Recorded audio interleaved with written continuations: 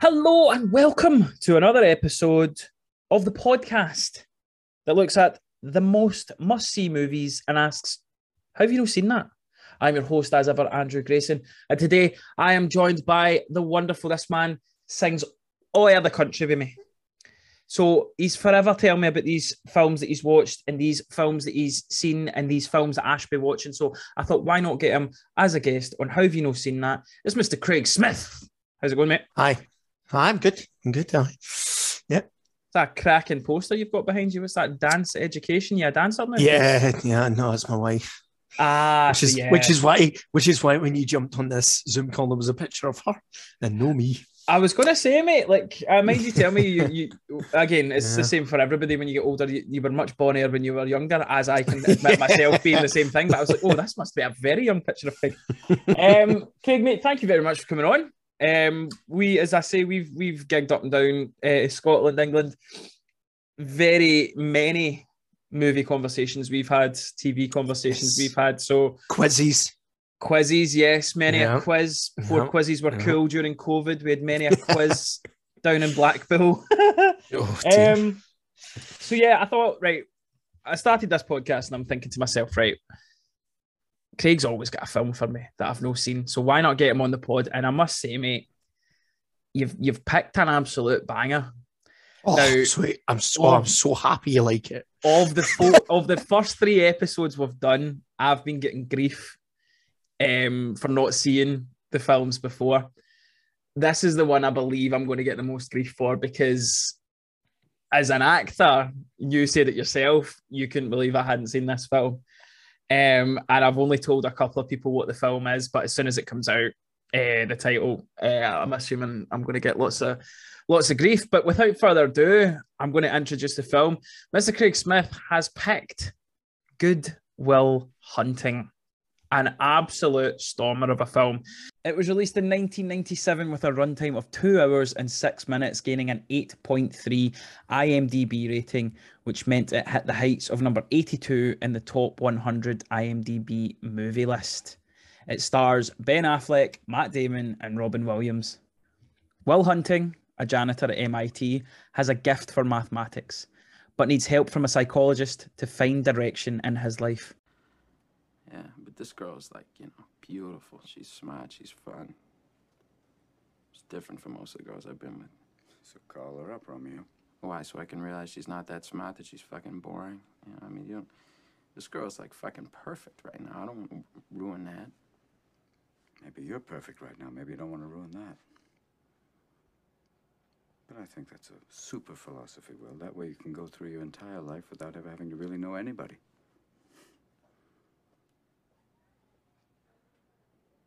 My wife used to fart when she was nervous.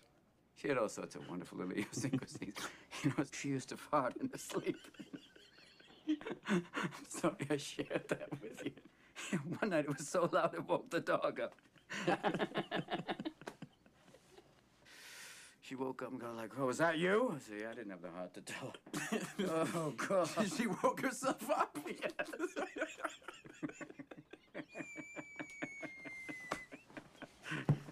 Oh, Christ. But Will, she's been dead 2 years, and that's the shit I remember. It's wonderful stuff, Little things like that.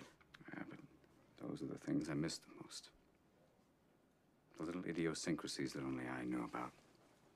That's what made her my wife. Oh, and she had the goods on me, too. She knew all my little peccadillos. People call these things imperfections, but they're not. Oh, that's the good stuff. And then we get to choose who we let into our weird little worlds. You're not perfect, sport. And let me save you the suspense. This girl you met, she isn't perfect either. But the question is whether or not you're perfect for each other. That's the whole deal. That's what intimacy is all about. Now, you can know everything in the world, sport, but the only way you're finding out that one is by giving it a shot. You certainly won't learn from an old fucker like me. Even if I did know, I wouldn't tell a pissant like you. So, Craig, first question, mate. Why this film? Oh, why not? This film is so, it's just so good. Right, I know we could, and I'm sure we will wax philosophical about how good this movie actually is. Yeah. But for the people who don't, I genuinely believe that this life that I have for myself and what I do genuinely is massively impacted by this film. I think this film sort of set me on a path. It has a variety of different things for it. So obviously, Robin Williams is in this. When I was younger, I was a 90s kid, so I grew up knowing Robin Williams for being you know, Mrs. Doubtfire and the Genie and Aladdin, and you know, even movies like Jack and things. Do you know, like movies that came out, and I knew Robin Williams as this, and I never really seen him do anything else. And a friend of mine said, you should watch this movie that he did based on a book that I'd read called What Dreams May Come, right? Which is also a good movie. You should watch it. It's not as good as this one, but you should watch it. And it's the first time I ever saw Robin Williams do anything serious. Yeah. And when I watched him do something serious, I was like, all right, okay, you know, the movie's not amazing. It's got a really interesting premise and stuff, but I was like, okay, this is cool. Yeah, all right, fine. And then I went back and watched this movie because I was like, I wonder if he's done anything more serious. Yeah. And he had done this movie. I believe this was the movie he did before What Dreams May Come. Okay. But I just not paid attention to Good Woman, even although it'd been one of all these Oscars and stuff. I wasn't really. Just to cut in there on what you're saying, it was nominated for, let's see, 7, 8, 9 Oscars. 1, 2, 3, 4, 5, 6, 7, 8, 9. Yeah. So you had Best Music, Best Original Song, Best Film Editing, Best Director, Best Actress in a Supporting Role, Best Actor in a Leading Role, Best Picture, Best Writing, and Best Actor, of which it won Best Writing and Best Actor with Robin Williams, Matt Damon, and Ben Affleck picking it up. So it's a top tier one you've picked, mate. It was one of the goodies. Which is why I was really shocked you hadn't seen it.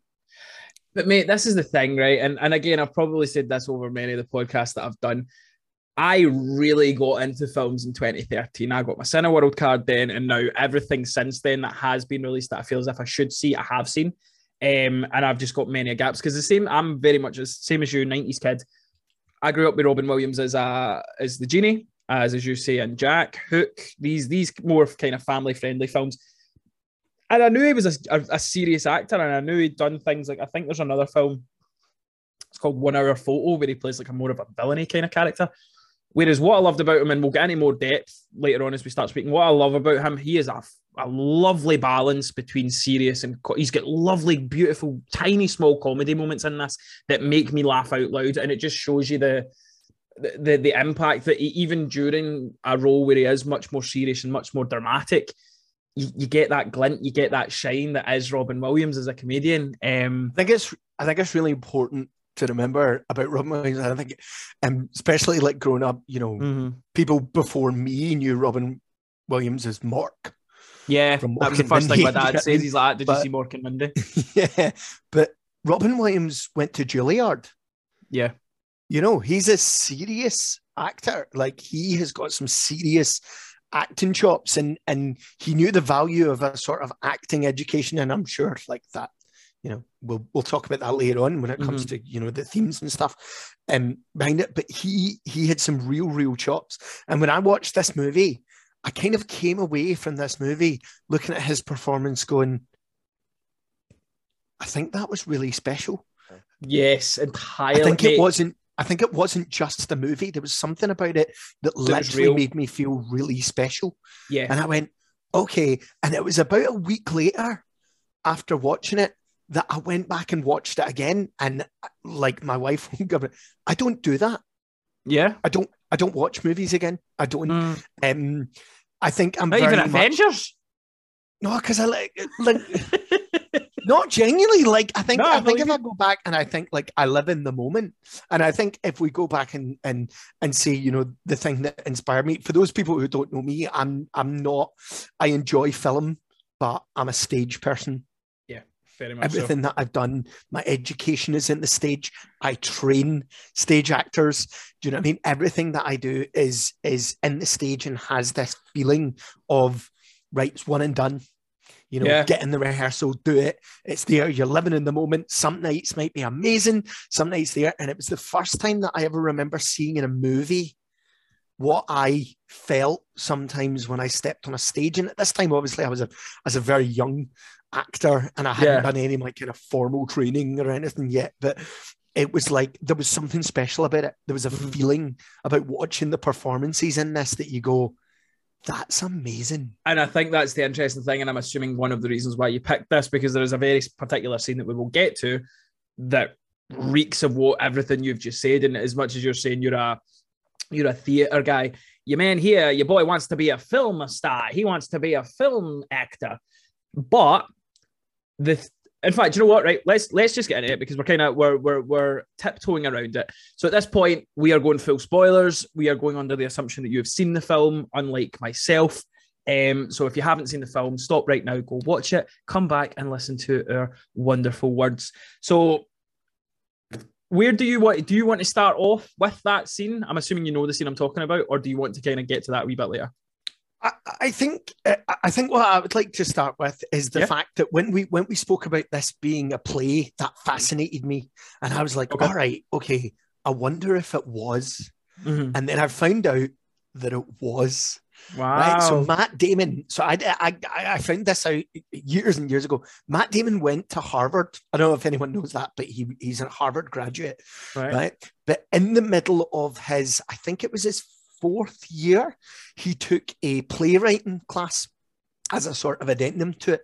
And he wrote this play about a kind of young boy from Southie who was actually a physics major. And he loved this story. He wrote this as a play. He wrote it as a 1-act play. And he developed friendship with Ben Affleck because they were very good friends. And he just couldn't get away from this idea. It was like, this is really good. I love this. And I really want to do something with it. And who they loved at the time was Kevin Smith. Oh, yeah. Clerks and Mallrats. Wonderful movie that they done together is Dogma. That's one of my favorite Kevin Smith movies, and they're obviously a part of that. I would highly recommend people see that film. It's a fucking great movie. Yeah, they're in Chasing Amy as well because they're very good friends with Kevin Smith. So Kevin Smith took the screenplay of it and said, I think you could do something with this, and began to pass it around. Funny story about this is Matt Damon and Ben Affleck passed it to a major studio, and the major studio had wrote notes on it calling them Brad and Leo, because no matter who was going to be in this, it wasn't going to be them. Yeah, it was going to be Brad and Leo, right? So they wrote, and this is true, they wrote about 50 pages into it, they wrote a sex scene between Chucky and Will. Right? And the reason they did that was because they were convinced the studio heads weren't going to read it. Wow. They were just going to look at it and go, this could be a vehicle. So they wrote this in, and Kevin Smith read it. Now, spoiler on this, the person who was in charge of Castle Rock or Minimax, the people who do that at the time, was lovely man Harvey Weinstein. Right? Hey, it always comes back to the scumbags. And Harvey Weinstein actually read it and said, love it, this is great, love to do it. Not quite so sure about the sex scene. And from then on, they went, okay, this is the studio that we want to go with. Yeah. And I think that basis from the start of being a play and the fact that they were kind of play actors was so good, because so much of this movie is ad-libbed. Well, this is the thing as well, is even going off the ad-libs and stuff like that, but see the scenes where they are, I'm assuming, tightly scripted. The scene, obviously, with Robin Williams in the park. Now, this is the thing as well, right? And this is a thing that I'm discovering as well, watching all these movies. In terms of how it's hit normal life, I know so many things about this film. I know that there was the speech. I think I've seen parts of it. I've never seen it in whole. I know that it's not your fault. I know that, oh, my boy's wicked smart. The how do you like them apples? There's loads of like pop culture references that come from this film that I didn't again, most of my pop culture comes from Family Guy because I'm a loser. But like I do know that's where they come from. But the two that kind of stand out is obviously the scene with Robin Williams in the park. And then there's another lovely scene. It's Matt Damon's character goes for a job interview with, correct me, what is it? It's not It's the NSA. Yes, the NSA. And he's halfway through the conversation and then it cuts to him. And it's like these very, very specific directed shots where it is so close to their face that you go, fuck, that's one take, that's not cut. And it's like, and that's, as you say, it's this stage acting thing. It's this, we need to do this in one. And it's like, when you said to me, look, how have you not seen this as an actor? And I'm going, these are the moments where I was going, oh, this is why Craig has told me that I need to see this as an actor. And it was, they stood out. It's fucking beautiful, beautiful work. And the, like, as soon as Robin Williams came on the screen, I was like, I got sad because obviously he's passed away. But I was like, oh wow, this guy is like, I've got so many notes where it just says Robin Williams, and I'm just going, right, because clearly that's a bit where he's just blew me away, and we'll get into the specifics of that. But it took me until that point where I went, oh, Matt Damon. Like, I know he got nominated, but like at the halfway point, I was going, this is very much Robin Williams for me. And then there's like 2 or 3 scenes where I was going, oh, Matt Damon. And then Ben Affleck, I thought was pretty missable in this film until you get to the scene with the two of them in the workyard. And I was like, oh, Ben Affleck, by the way. Yeah, see that? I just think, I mean, I would love to know. I mean, I'd love to read a book about how they made this movie and how they did it and everything. Yeah. But just that point where he still goes, if you're still here in 20 years, I'm going to fucking kill you. I'll fucking kill you. Do you know what I mean? And it's just, it's not even so good. Yeah, and it comes across so real, and obviously they have such a tight knit relationship. I don't know if it began with this or how long they knew each other before this, but it was real, and it was the parts after that for me as well, where he's just like, look, and it's obviously the theme that we see throughout Matt Damon's character, kind of sabotaging himself to protect himself from getting hurt again and things like that. But seeing that other side of Ben Affleck, someone that he knows and cares about and loves, obviously, and there's some lovely scenes with Robin Williams where he's like, they'll lie in front of traffic for you. For him to have this kind of almost revelation moment where he's just like, look, you have a gift. I would fucking kill for what you've got. Everybody here on this site would kill for you. He calls that a winning lottery ticket. Yeah, and it is. It's like even the lovely scene between Ben Affleck and I've forgotten her name. That's why IMDb's open. Skylar.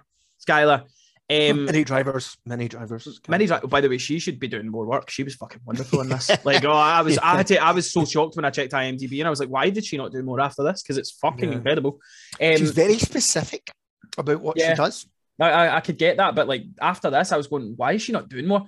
Because the scene with them sitting at the cafe, out in the cafe, and they're just sitting talking, and he kind of explains it in the sense that Beethoven sat down and just knew how to play piano. That's how his brain worked, and that's how he worked it. And I don't know, man. Just for me, the character that we follow from the start with Matt Damon up to where we get to at the end, the small inserts between what Robin Williams' character does with him and what Ben Affleck's character then comes in and does, and then that fucking harrowing scene when they break up. Like, mate, I was watching this, man, and I'm like, you bastard. Like, it's just, see, as soon as a movie grabs me like this is when I care. Like, when I'm in, and this is the fun thing as well about revisiting these older films.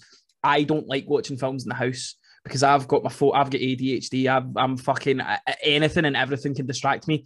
This film had me by, for lack of a better term, had me by the balls. I was in, and I could not take my eyes off it. I think what's really interesting about this film, and especially everyone that I've ever told about it, like every class that I ever teach from a senior level, if I'm teaching actors, I tell them about this movie, and like everyone's like, "Oh, great, Mr. Smith's talking about Good Will Hunting again." but like it is. You just don't get it, kids. You just don't. They just don't get it, Andrew. They just no. And then, but I think what's so interesting about this is if you write this down, right? If you write this movie down, it's incredibly boring. Yeah. It's the story of a young man who just happens to be really good at math, who was born poor. Yep. And that's it, because there's no massive moment in it. There's nothing in it. It's just beautifully paced, and it's a real, true human story. And again, I think it just goes back to that. You could do this entire movie as a play and be very, very good at it. And there's only one other thing that I think rivals it, and no doubt you'll probably talk about this at some point with someone else, is with the way that Martin McDonagh writes when he wrote Three Billboards. Oh my God, I fucking adore that film. But Three Billboards is Martin McDonagh, who's a playwright. Wrote Cypress Avenue, wrote The Pillow Man. Like, all of these things start as plays. And I think when you've got a story that is so tight-knit that it can be done as a play, why wouldn't it work as a film? Yeah, exactly. And why wouldn't it? Because you're not going to sit in the theatre and check your phone. Mm-hmm. So why do we, when we sit and watching a film, why do we go, oh, I've got a text. I'll check my phone. Yeah, do you know what I mean? Like, and I really enjoy. I think that good performances, good writing, and everything just should grab you like that. But if you write down the cocktail napkin part of this story, then it's really boring. But that's the thing as well, is what I said, like what I thought would be interesting about how we would discuss this, because like the past films that we've done in the podcast, there were lots of things to kind of go in terms of like, oh, the music, and the music was great in this, but like it wasn't a character per se, whereas the thing for me that stands out is everything that you've kind of brought to the table here with the whole idea that if this was a play, there's just lovely people moments, there's lovely people performances. The stuff at the start where I think it's the first meeting between Matt Damon's Will and Robin Williams-Sean when they're in the first therapy session, and he mentions his wife and he realizes he's hit a nerve here, and he pulls on that nerve. Robin Williams' reaction, I'm going, that's real, man. Like, that's, you could tell that fucking came from somewhere personal to him, or it was. By the way, see the part where he puts his throat on him and he says, "You talk about wife, and I'll fucking end you." Look at Matt Damon's eyes in that. He didn't know that was coming. Mate, this is the thing, man. This is the point where I was going, oh, just I get why Robin Williams won an Oscar for this, and it's like, there's sometimes I think you watch a film, like there's times when I've watched films and you go, yeah, like, so for instance, the year DiCaprio won for Revenant, it's a great performance. It wasn't much to write home. It wasn't like I think he's actually had better performances, but that's a completely different argument. Whereas when you watch Robin Williams in this, just from that scene alone, just from the speech, there's so many different points within this film where you could just take that one scene out and go, oh my days, he absolutely phenomenal, give him the Oscar. And the fact that it kind of, as you say, it's not the most exciting story, but you get invested in these characters. You want to see this relationship develop between Robin Williams and Matt Damon. You want to see even where it goes with Stellan Skarsgård. Like, again, I know I'm a loser. It's Thor's buddy. That's where my head goes at automatically. If I see an MCU person, I go, oh, I know that guy. But even his performance, oh, by the way, like, wonderful casting as him as the sleazy, I'm going to shag you college tutor. Yeah, 100%. And he does it multiple times, especially when he does that creepy thing where she goes, "Tell me who solved it," and he goes, "Unless you want to meet for a drink later." Yeah, but even the small thing when Matt Damon phones his missus and he doesn't say it, and she's like, "Is that you?" And it's like, oh my God, he's an absolute cretin of a man that these people actually assume it's him that's phoning. So some of the stuff I want to talk about the dynamic as well. I've found it interesting that Casey Affleck, the first thing I can remember seeing him in was actually, is it Manchester by the Sea he's in? Yeah. Can I just jump in here? Yeah. By the way, just to tell you something, Casey Affleck, totally improv. Really? Yeah. So there's multiple points in this where see when he tells the story about like jerking off in his mum's room. Yeah. And then he's in the car later on, and then he says, "No, I ran out of quarters. I was calling your mum's 900 number." And he says, "Let's get off a mother's there," and they all crack up because he's just making up. He's just jokes. Making up. That's amazing. Because that's incredible. Ben Affleck, it was the dynamic between all of these guys. Like, you'll find multiple points in this where they laugh. So if we just stay on the subject of like ad-libbing, right? So you know, because you're an actor, but you know, many people have never been involved in that process.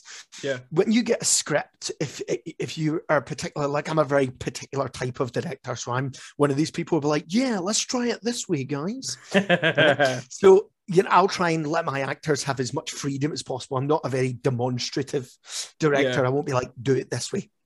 And it's very clear that a lot of that happened. So see the scene where he finally gets a breakthrough there and he tells the story about how his wife farted in bed. Yeah, it's great scene. That's all ad-libbed. See, that's the interesting thing, though, is like, to me, that I get that with Robin Williams' character, because I genuinely think he would, like, if it's in the script that they tell a story and it's to crack Matt Damon up, I'm going, Robin Williams, you entirely believe he can pull out a story that will just, and it was a really lovely moment, and it kind of goes to say with what we were saying earlier with Robin Williams, the comedy and the drama just mix so well. But what's surprising to me, and maybe not surprising, because I actually loved the dynamic between the four guys, that all of Casey's stuff is ad-libbed, because I don't know if that's maybe the reason why I thought it was so believable, but it's like, to get to the point where you see Robin Williams kind of yell at Stellan Skarsgård's character Lambeau about how the reason that he's the way he is with them is because they will lie down in front of traffic. They would exactly. That's what he says. And the fact that you see this like throughout the film, where you go like they just jump out and start battering people because of what they were doing to a woman and stuff like that, and which by the way is a fucking beautiful use of Baker Street by Jerry Rafferty. Yeah. Well, this is it. In fact, let's jump into that because it's on one of my notes, and I want to talk about that. How did you feel about that fight scene? I think that fight scene is so right. So first of all, do you know what I love about it? Go on. They see him at the baseball game. Yep. Right. And then they drive past him. They're totally not bothered about it. And then they hear him make a comment to a woman. So they back the car up. Yeah. Right. And he's like, I'm not going. And he's like, you're going. No, Morgan, I'm not going. And they have a fight about it. So without doing it, it's beautiful script writing, because what it does is it tells us as an onlooker, they do this a lot. Yeah. We've done this. So if I pull up the car, we're going to jump out. We're going to beat the shit out of these guys. Yep. So they jump out. They have the fight sequence. It's so weird. Mate, that's why I want to talk about it. It's the only part in the movie that I'm just like, did you have an idea and thought something else? Like, were you going to do this later on at points and then didn't he? But this is the thing that stood out, is because it's quite early on, because it's like, I think it's like it's about the first 10 minutes into it. Aye, it's the second note that I've got, and I've just wrote fight, don't know, like or not. And it was just like, I kind of get the idea they were going for using like the slow-mo, but then there was points I'm going, no, that guy's actually throwing a punch slowly to make it look like he's actually making contact. And then there's sometimes where you don't see any cut and it kind of cuts away, and I'm going, right, so it seems to me like there's a mishmash of ideas here. And again, it's right at the start. It's as you say, this the whole point of this scene is to set up. They do this quite a lot. As much as Will is a bad guy, he's actually a good guy at heart. He's doing it for the right reasons because he's defending someone. And that kind of goes on to say like who he is. Like when you get the part of the judge and he's rhyming off everything that he's done, you're going, right, it's just a bad guy. He's a good guy that's just been in a bad kind of place, and that's how he survives. But it was just so bizarre, as you say, where you're just kind of going, it doesn't reoccur. There is no real reason or rhyme for the way they do it. There's some stuff that actually, the bit where you see Will absolutely hammering a guy, that looks good, that looks real. And I was going, yeah, that's cool, that's vicious. And it's showing that he maybe does have that side of him that does lose a bit of control. But there's points where like Casey's character comes in and like fucking boots somebody in the chops, and I'm going, yeah, okay. It was just bizarre to me, and I was just like, I think that's the only point. And I don't not like it. It's not going to do anything against the film, but it was the only point where I was looking, going, whereas the rest of the film, I was well in. Yeah, I mean, I would always chalk that as being anyone who's any kind of like director or something. I would always just chalk that up to someone had an idea, and that was it. Do you know what I mean? Like someone had an idea and they went, "Hey, let's do this," and then went, "Oh, we're never doing that again." Oh well. Do you know what I mean? And they were just like, "Well, I'm not going to go back and film it." That's too funny. So something else we're going to talk about. This is the other one where it leads up to one of the iconic lines. How do you like them? I got a number. How do you like them apples? I found it hilarious. The nerd smack talk when the guy was just like, so you think you know history? Let me show you. And I was just like, ugh. So what I think is amazing about this, right? And this movie does this a lot, and I think that's another reason why I think it's right. And I'm going to keep harping on about playwrights, like really good playwrights. But a really good play, like an Arthur Miller or something like that, will always offer a semblance of foreshadowing. Mm-hmm. And this movie foreshadows everything. Almost absolutely everything. And it does it in such a satisfying way.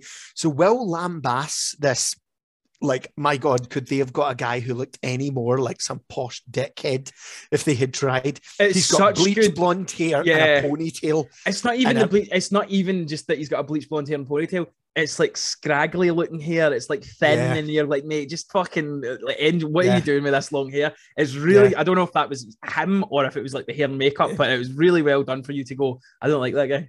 Yeah, because it's like Harvard Draco Malfoy. Oh, that's a great comparison. But that's what it is. It's just this guy just looks skeevy, and you're like, oh, right, okay, I think. But he is sitting in a bar basically plagiarizing a whole bunch of things that he's learned in class, and Will openly lambasts him for it. Mm-hmm. But that's what Will does. Yeah. And that's how Sean breaks him, because he rips Sean's life apart with a bunch of plagiarizing that he learned from books. Yep. And then Sean says, you're just a scared kid. You're just a scared, gutless kid who can read anything out of a book, and we can all do that, pal. and it's so good, because that he's professing to be almost everything that he hated. Yeah. It's just so clever. And that way that it does it, I just thought that was so good. How Do You Like Them Apples is actually a reference to Chinatown. All right, that's another film. It's on the list. I've never. Yeah, there's quite a few references to very famous movies or very famous directors. See when he rhymes off his 12 brothers. Marky, Jimmy, Ricky, Bobby, right? All these things. Those are all reference to 12 different directors Matt Damon and Ben Affleck wanted to work with. Wow, I like that. I like when they do. I like when you see like Easter eggs and we kind of nods like stuff like that. That's really obviously knowing that they wrote this. That's really clever. I like that. There's a point as well where he walks up to Skylar at the bar, and Casey's Morgan's character is talking to, and he pulls back, but before he does it, he goes, "I swallowed a bug," and walks back. That's a reference to a sighting in Apocalypse Now, which Marlon Brando completely bluffed a scene, and then can be heard off camera going, "I swallowed a bug." That is hilarious, and it's just full of little things like that in there, because it just was like two pals who wrote a movie and had a love for theatre and a love for movies, and thought, right, this is the last shot we're ever going to get to do anything like this. So they made exactly what they wanted. And I think that shows you as well, like the success that they gained from this, obviously, because it's like, I was going to actually introduce it as starring Jason Bourne and Batman, because again, that's where my head goes. But like, for this being like their first hit, like you're like, wow, like that is a standard you need to, like, worryingly probably need to meet. But the one thing I want to kind of get into now, because again, we've kind of touched on stuff like how he meets the girl, and I did say about how the Jersey Tones made an appearance at one point at the very start with the people singing. But the one thing I want to kind of talk about is obviously once he gets found out, you get this idea. Skarsgård's Lambeau comes up and sees him drawing on the board and automatically assumes he's graffitiing. Takes him to all these different like psychologists, which I enjoyed. I loved I think it was at the first one where he gets the guy. He's like, "Oh, so do you struggle that you're a gay man?" And he's like, "What? Yeah. What? And it's so, again, like indifferent that you go, "Right, that's not very nice," but at the same time, it's just very funny the fact that it kind of shows you he's smart enough to go, I don't want to or don't need to be here, which ultimately leads to how fantastic Robin Williams' character Sean is at managing to kind of break Will down. So I want to kind of just talk about their relationship, the relationship between Will and Sean, because I think it's honestly one of the best relationships I've watched in a film in a very, very long time. So obviously with the start, like you kind of guess where it's going to go. The fact that he's had these previous like psychiatrists that were just like, nah, I'm not wasting my time. And as soon as you see him kind of take his hand off his throat, and Lambeau comes in and he's like, I'm really sorry. He's like, make sure he's here Thursday at 4. You're like, oh yeah, this guy obviously sees something in him. So like, for me, like, what are your thoughts? Obviously, because you're a teacher, so you obviously maybe not to the same scale as what a psychiatrist does, but you have these kind of relationships with maybe kids that you're trying to kind of invest your time in, and ones that you know maybe aren't too bothered about it, but you'll persevere. So like, how did you see it from your kind of point of view of maybe not as an actor or a performer, but like as that kind of teacher, as that person that tries to help people?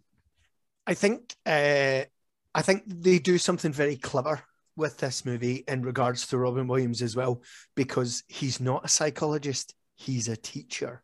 Yeah. And you see him in the classroom at the start as well, and they kind of make it look like he's a fuck up because he doesn't teach in the best schools and stuff. And I think there's a real case of, in this whole movie, of going, there's a value to education, but there's also a value to your type of education.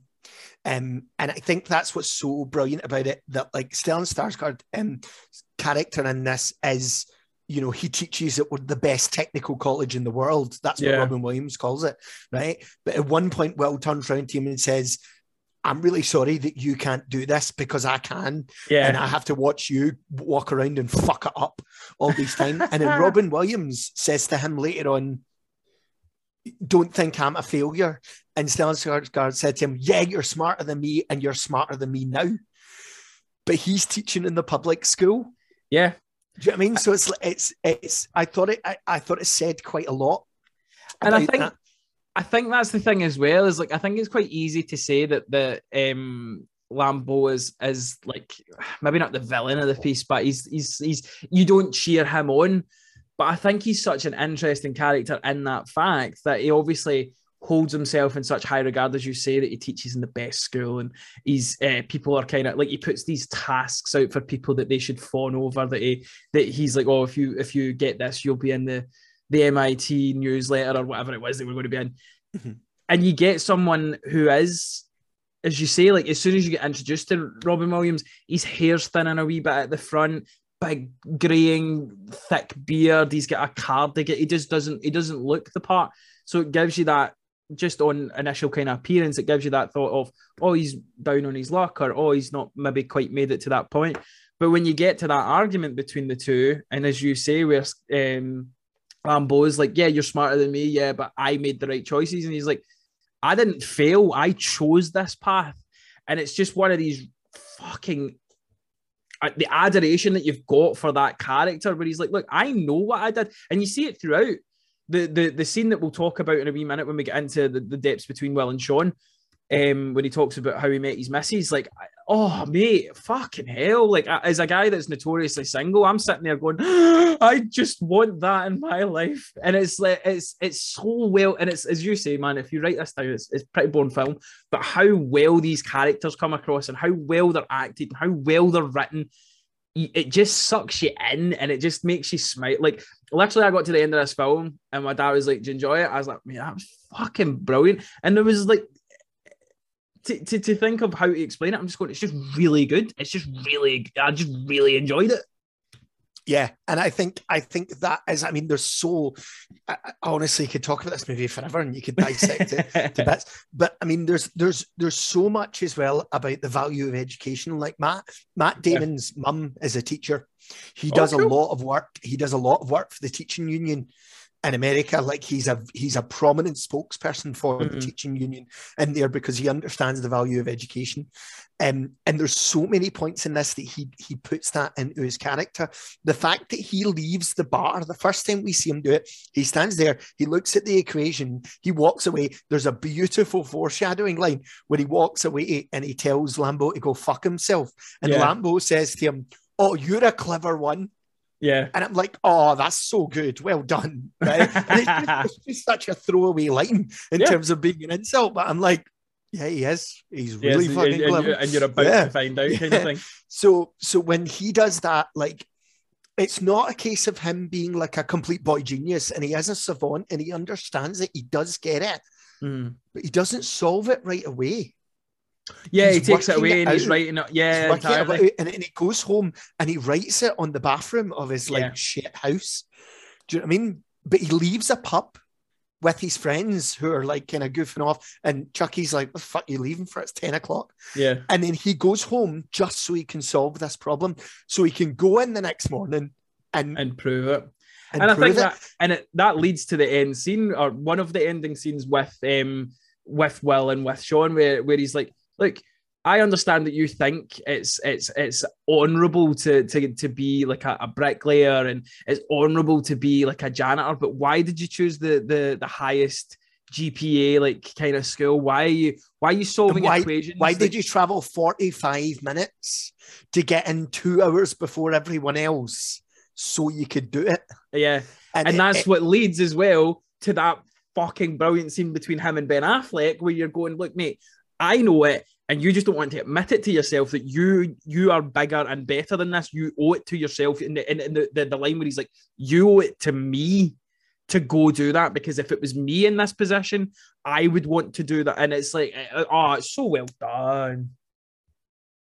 So well done. There's also a lot of one of the big things I think about Will's character is he keeps getting called scared the whole time. He gets called scared, he gets called scared. And the one thing that he appears to be afraid of is obviously this idea that other people will leave him. But there's an incredible sense of identity about this. And like, as someone who is like an educationalist, identity is so important when it comes to any kind of legacy, right? We as actors, regardless of who wants to do it, nobody does it for the fucking love. Do you know what I mean? You do it for the adoration. You do it for the part that people go, "Oh yes, bravo, well done, that was wonderful." Right? But you do, because it's you know, it's ego, but you love that, right? Yeah. You love that, and you love the process of getting there.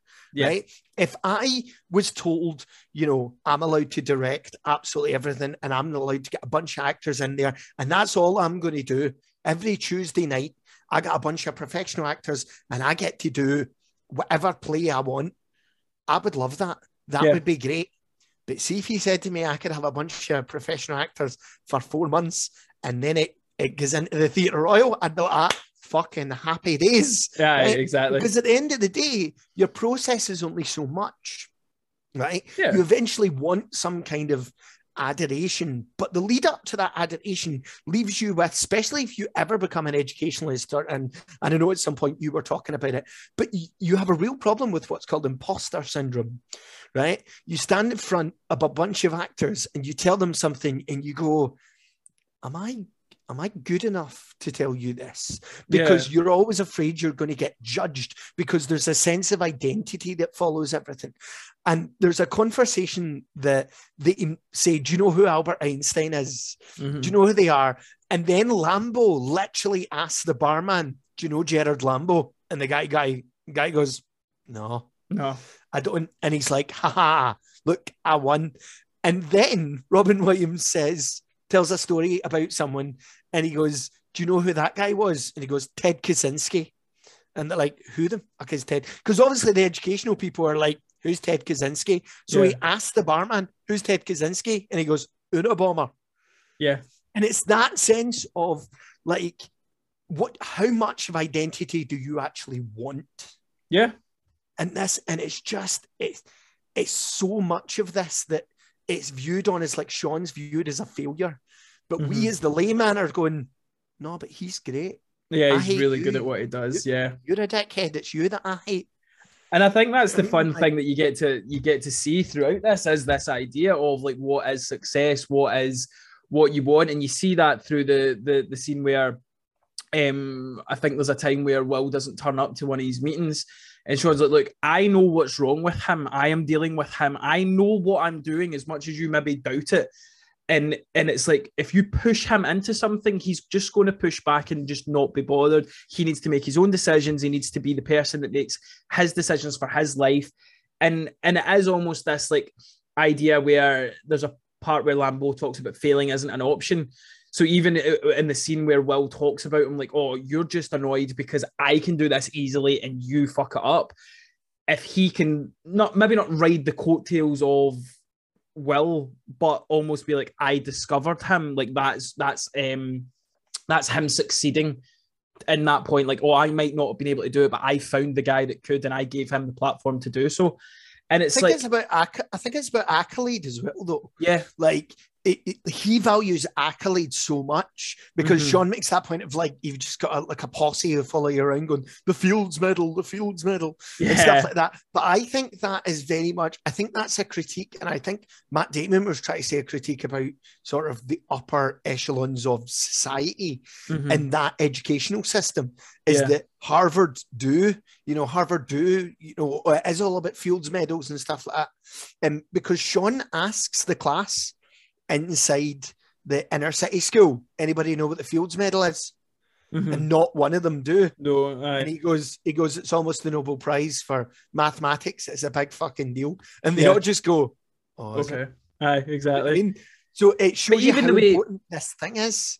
But even the way as well, as what I liked is like this kind of Hail Mary pass that Lambeau does at the end, where he's like, oh, I've got my medal at home, you can have it if you want. And he's like, mate, take your medal and stick up your arse. I don't give a fuck about your medal. And it's such a great, and even the bit where they kind of like come back together, those two, where he comes in and he goes, Sean, and he goes, I am too, don't worry about it. And it just shows you what the kind of character that Sean is, that Robin Williams creates, where it's like, look, I don't hold it personal. I know what you're like. You've always been that way. And then there's a lovely line where he's like, oh, there's the reunion in 6 months. I'll buy you a drink. And just how literal Lambeau, he's like, it's free drinks. He's like, yeah, I was being fucking out. Like, I know what I'm doing. Like, it's even in the wee subtle jokes that they have together where it's like, he knows what he's doing. And I liked that dynamic. I liked having that almost like tug of war over the character of Will, where it's like, look, he has this gift, he has to use it in the right way that I believe is the right way. Whereas why I think Robin Williams' character Sean is so lovable is the fact he's like, look, I know where he is. I've been there myself. I needed to make the right choices, and he needs to. And again, it wasn't even him trying to lead him down the path. He was very much just being like, look, do what's good for you. Even the scene, the last session where Sean's like, or Will says, oh, I went down and I spoke to them about this job, and he's like, is that what you want to do? He's like, yeah, I think so. And he's like, congratulations. And it's such a lovely kind of, and I'm assuming they're going for this like father figure role, because there is a point where as he leaves and he says, good luck, son. And I'm going, that's him, that was meant to be in there calling him son, because it's like, right, we'll get into the scenes because I've got four or five different scenes that we talk about. So you obviously get the first scene between the two of them where you get the chokehold, and that's so interesting that you brought up that wasn't scripted. So I need to go back and like, because I've seen the fear in his eyes, but now that I know that fact, I'm like, yeah, I need to go watch that back. Oh, he's terrified. You can see that he's literally like, almost to the point where you think he's going to go, are they going to cut? But that's the thing that you don't realize about Robin Williams, because he's obviously in this as well. He's a lot shorter than everybody else. Williams is built, man. Like Robin Williams is a fucking, and not just because he's hairy mitts. He's a beast. He's an absolute, and I think they mention it like he benches like 280, which I think is about 130 kilos, and now I can bench like 90. And I'm going, fucking hell, Robin Williams, man. I think what's great about that first scene as well, and like anybody who is an educationalist or a teacher will understand this, is he's trying to find common ground. Yeah. Right. And we've all done that. See, with some kid who's just been a dick, right? And you try and find common ground. And now, do you like the PlayStation? No, do you know what I mean? Like, it's not quite that in depth, but you're kind of going, you know, you're trying to find something. And every single stretch, this kid's just like, nah, fuck you. Nah, fuck you. I'm the one. Do you know what I mean? And then he does his classic thing of, all right, I'm going to look around and I'm going to look for a trigger. And like you say, because he insults his history thing first, he goes through his degree, he goes through why aren't you more popular and why aren't you more there, and then he hits the girl, and he goes through. It's weird. He's almost like a fucking, you know, these like fake psychic people who are trying to trigger on something. He's like, your name's John James J, right? And he basically goes, oh, you've got a woman. Maybe it was the wrong woman. Maybe she left you. Did she leave you? Aye. She was banging on our guy. And that's when the boom hits. Aye. And it's just, you can see him like, all right, there's your trigger. I'm going to use it. What I liked about that, though, there was a pause between his thought process where it's like almost he made a deliberate choice to go after that. Because there's a point, I think he says it twice. He says, oh, it's a woman. And he does a wee bit. He goes, but I'm right though, it is, isn't it? It's a woman. And I'm going, right. So he knows exactly. He's found the nerve, and in that moment he's decided, yeah, I'm going to push on that nerve and see what happens. And then obviously we get what happens. But I love the fact as well where you say, as you've talking about, if you've spoken about, I said that like as soon as he kind of like decided, I was like, he's just going to have a conversation with him. It's not going to be, how do you feel? I'm going to hypnotize you. It's not. He's just going to talk to him, and I like that. And as you say that, you get that with teachers. I've had that with teachers. I've seen it myself. I've done a wee bit of coaching and stuff like that. And you just try and find that common ground with someone. But the different scenes that I've got is obviously we get the speech, which from a can I just see before we move on with that? Can I just say then we get the immortal line that Robin Williams uses in every film he's ever done, where he calls him Chief. Yeah. Chief. So and that's like, because that one of those things, if you become a fan of Robin Williams, you realize he literally says it in every single movie he's ever done. So it's interesting that he picked that moment. Yeah. But I think that's it, and I think that's the thing as well, because you do go for.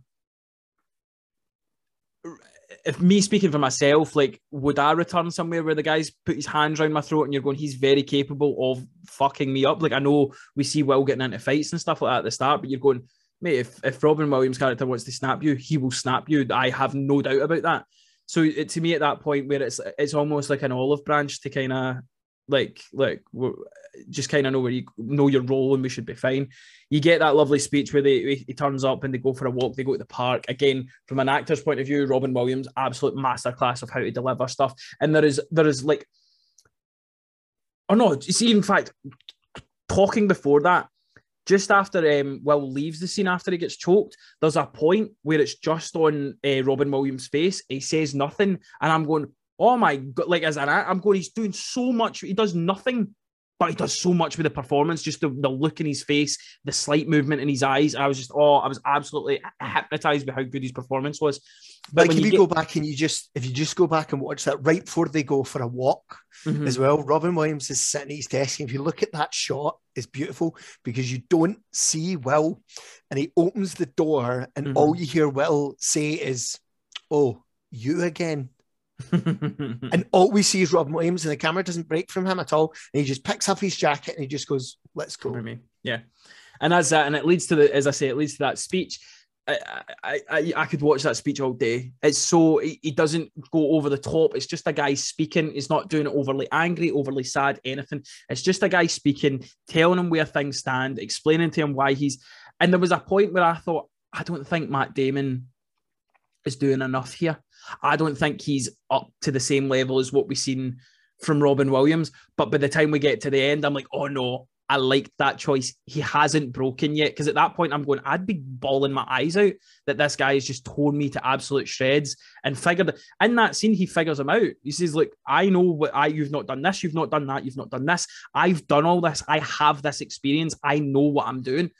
And at that point, I'm going, well, why isn't Matt Damon? That's a weird choice. Why didn't he cry? But then when we get to the end, I'm going, that's why I didn't cry. And I loved it. It was fucking brilliant. You've already brought in the farts in our sleep scene. Mate, absolute genius scene. I loved that scene. It's so well done, and it's so simple. And I love it even more now that you've told me that it was Robin Williams just making up a story. You can always tell. I think you can always tell when you watch this thing. There's a couple of times that Chucky says things. There's a couple of things that Morgan says. That you can always tell when Matt Damon is actually laughing. Yeah, you definitely can. And there's a point in that, it's a really famous sort of IMDb, these trivia things that they write where they said, if you go back and watch that again, the camera shakes. And the camera shakes because the camera operator didn't know the line was coming. That's so the amazing. cameraman's literally laughing, and they just kind of leave it in because it is this just sort of lovely moment that they have, and you can see actually where it happens because it cuts, and you can see that they've just left the camera rolling because I'm pretty sure that it's supposed to cut when he says she had lots of little like idiosyncrasies like that, and it's supposed to cut, but then he tells this story and they were just like, and Matt Damon just was like, I'm just pissed myself laughing about that. But I think that's the thing that's interesting to me. I don't know if you've ever seen it on, like, I've seen them on, like, so I've seen it on Twitter and Facebook and Instagram. There's a thing called script to scene or something like that, and it shows you the scene above it and then it rolls down the script. I would love to see that scene with the script below, because to me, as you say, if this is, and I'm no hang with saying that I don't believe you, I believe you, that I would love to see what was down and what he added, because I thought it was so poignant, everything he said, where it is this idea where it's like, she was my person, and it was the like, we were together for however long, she's been dead 2 years, and this is what I remember. It's absurd, but it's brilliant. It's like, he remembers the stupid things that make him laugh, that she farted so loud that she woke the dog up, woke herself up, and blamed him. And it's a stupid story, but it's lovely, and it's just performed so well. And it's like, to me, again, Robin Williams is just one of these actors, as you say, we grew up with him, with like Aladdin and Jack and Hook, and he's going to be missed, because again, I think he had so much more to give in terms of what he had to do. And then we got into one of my favorite scenes, was the Miss the Game scene, where he explains how, and like, even just the build up of this, it's done so well. Even the edit between like the game that they're talking about in between. Right. To me, that's another one of those Baker Street moments. Yeah. Because never at any point in this movie does that happen. Yeah, exactly. They don't cut any other footage in. They don't use stock imagery. It's just weird. But this one worked for me this time, though. Because I think what they're trying to do is they're trying to build up in the mind of the audience the same excitement that Will is feeling at this story. Yeah. And it's even because they edit it so well, where he's talking about the stance of the particular guy that was on bat, and he hits it the same way, and it cuts perfect for that Robin Williams' arms do the same thing. But even just the thing where he's like, it starts off with him just asking, do you know the moment that you knew she was the one, or whatever the question was, and he tells him the specific date. And at that moment, I'm going, oh, that's really nice that he knows the actual like date. And then he's like, oh, it's because of this game. And for that point, it just starts to grow and grow and grow. And as you say, the excitement builds because it's game 6. It's everything. Don't know why. If there's any American listeners, I apologize that I'm about to shit on your fucking national sport. I don't get the fascination with baseball, man. It's so long. It's so boring. More power to you if you like it. But the excitement, as you say, builds. And it gets to that point. He's like, oh, imagine being at that game. He's like, no, I wasn't there. I was on a date, and it's the lovely. It's such a nice line where he talks about. He's like, "Oh yeah, I've got a girl. I've got a girl to go see." Or what is the line? No. He says to them. He said, "Oh, why didn't you go there?" And he said, "Sorry, I've got to go see about a girl." About a girl. Yeah, that's it. Yeah. Sorry, I've got to go see about a girl. What's amazing is because obviously that's another example of foreshadowing. Yeah, entirely. Mm-hmm. So we get that foreshadowing, and then Chucky says that story later on about, if I'm going to run out to your house, I'm going to hope you're not there. Oh, so then we get those two scenes put together, and another example of Robin Williams, which is absolutely amazing. The very last line in this movie is Robin Williams going, "He stole my line. Son of a bitch stole my line." That's totally ad-lib. It's amazing, but it's such a good. It captures the character so perfectly well. that because again, even when you get to that end scene where he's told the story and then he says to his friends, he slides them a piece of paper and it says that, sorry, I've got to go see about a girl. And he's like, what is game? How could you do it? Blah, blah, blah, blah. And he's like, look, that's what I had to do. And he was mocking him for missing that game. And then he's like, it'd still be a great game to be. And he's like, well, I didn't know he was going to have a fucking home run. And that's a lovely wee moment where he's like, and you get that joke. So that when you do get that payoff at the end, where it's even the way they do it, where he's wrote it on one half and then he opens it up and it's that direct line. And I'm going, it's perfect for the character of Sean. And that's just how good the casting of Robin Williams and obviously the performance of Robin Williams is, because it's like, that makes sense, because there are times where he was like jokey and like almost, because that was my worry when we got to the end, was like when he says time's up on his last session, and he's like, I hope we'll kind of keep in touch. And he says, yeah, we'll keep in touch. And he gives him his voicemail and stuff. And I'm going, I couldn't imagine the process that someone would have to go through for someone that is so closed off and is so isn't willing to open up emotionally and stuff, and someone finally breaks down that wall to then be told that's your session's over. And again, I thought it was really poignant at the fact that obviously the scene, the last session before that, where you get that it's not your fault, again, a reference that I have to go back to. The first time I ever seen it was Brian saying it to Stewie. But having the context now, it's an absolutely beautiful scene, and it's done. That's one of those things where I don't know if you're the same, like when you read a script or something, or you're reading a play or whatever, and like on paper, if you were just to see, it's not your fault, and you see it like fucking 9 times, and you're going, how's this going? But the tone, the inflect, everything that he does about it just works, and the timing of that scene, in terms of what Matt Damon does to reciprocate, the time that it takes him to actually break down, where first he kind of gets angry, then you start to see him hesitate to break, and then when you get the ultimate bawling his eyes out, pulling him in, and there's almost, I couldn't tell if it was sadness or happiness, but I like that in Robin Williams' eyes. I was just like, absolute masterpiece of a scene. For someone that's predominantly done comedy in his life and would like to do more dramatic stuff, to me that scene, I'm just going, that's everything, and it's just done so well, and it looks almost effortless. Like we talk about how Matt Damon's character Will can just do all these like fucking equations and stuff.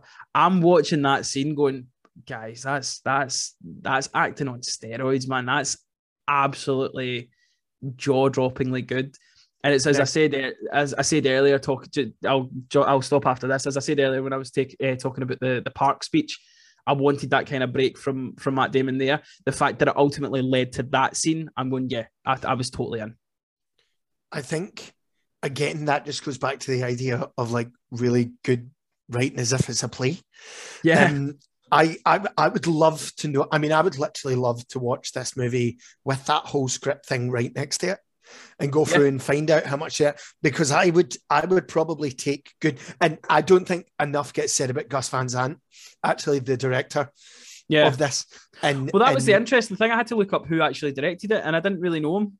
I couldn't tell you. I think I was trying to think. They loved him. They wanted him because of My Own Private Idaho, which is the Keanu Reeves River Phoenix movie, and that's why they wanted, because it was this kind of like cult person, and that's why, that's why Kevin Smith loved him and everything like that. And I think I would be willing to bet that scene about the "it's not your fault" is probably not written 9 times.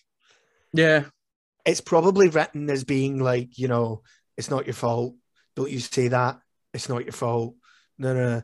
And then they've sort of gone with it, because there is, and you'll know this yourself when you've done some acting. First of all, nearly all the acting that I do is very serious, right? So it's very, and it's weird stuff like After the End and The Pillow Man and Pillow Man is fucked up, man. It doesn't surprise me you've done that. Yeah, we were actually going to do it. We were actually going to do it. And then we got derailed by COVID, so that's coming at some point. So I'll invite you along to come and see that. So that'll be good. Well, I say it'll be good. Fucking nightmares. Not going to be a rip roaring night at the theatre. So, But you know, it's points like that I would be betting that, you know, that was a really visceral thing between two actors that just kind of went, all right, we're going to go for this. And at the moment, I'm sort of directing my seniors. Their exams are like next week, and we're doing. I've got some guys who do the Pillowman.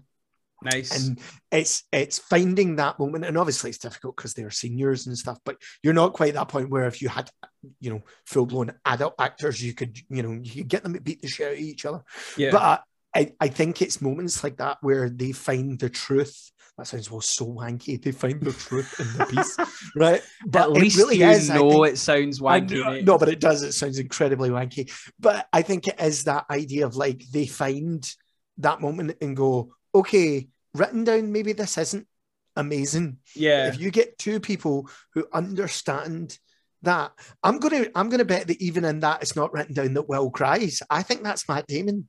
Probably. I think it wouldn't surprise me with what you've told me in terms of like ad-libbing and stuff. It would not surprise me. I think like I could gush about this movie forever. I think if you ever want to do anything to do with acting, stage or screen, you need to watch this movie more than anything else has ever archetyped, because it's phenomenal. It's absolutely phenomenal. I'll go one more than that. Like I don't like, yes, if you're interested in acting, direct, all that kind of stuff entirely. But I think even if you're not interested in it, just this film, it just grabs you. And as Craig has said, there's not really that much that in terms of on paper. Like I like your idea of the cocktail pitch. The cocktail pitch it's a pretty boring film, but the performances, the screenplay, the way it's written, all that kind of stuff, it's fantastic. And it's like, I think there's two more points I want to touch upon before we wrap things up. And it's the relationship, between Will and Skylar. And it's like, it's a really nice relationship, and you see like he doesn't obviously want to get hurt, but I think it kind of, before I get to the scene I want to talk about, the Mary and Paddy joke. Oh, so good. Mate, I'm stealing that joke, man. I'm going to Tenerife in May, and like it's a big like friends group holiday, so it's 10 years. I'm telling that joke one of the nights at the pubs because it's a fucking genius joke. But no, the scene where the coffee and the blowjob one's funny. Oh yeah, that is a good one. Yeah, that's a good. Yeah, that's a good one as well. Yep. I like I like the fact that she went full like done the Irish accents, took her teeth out, all that. Like to me, physical comedy. I like that kind of shit.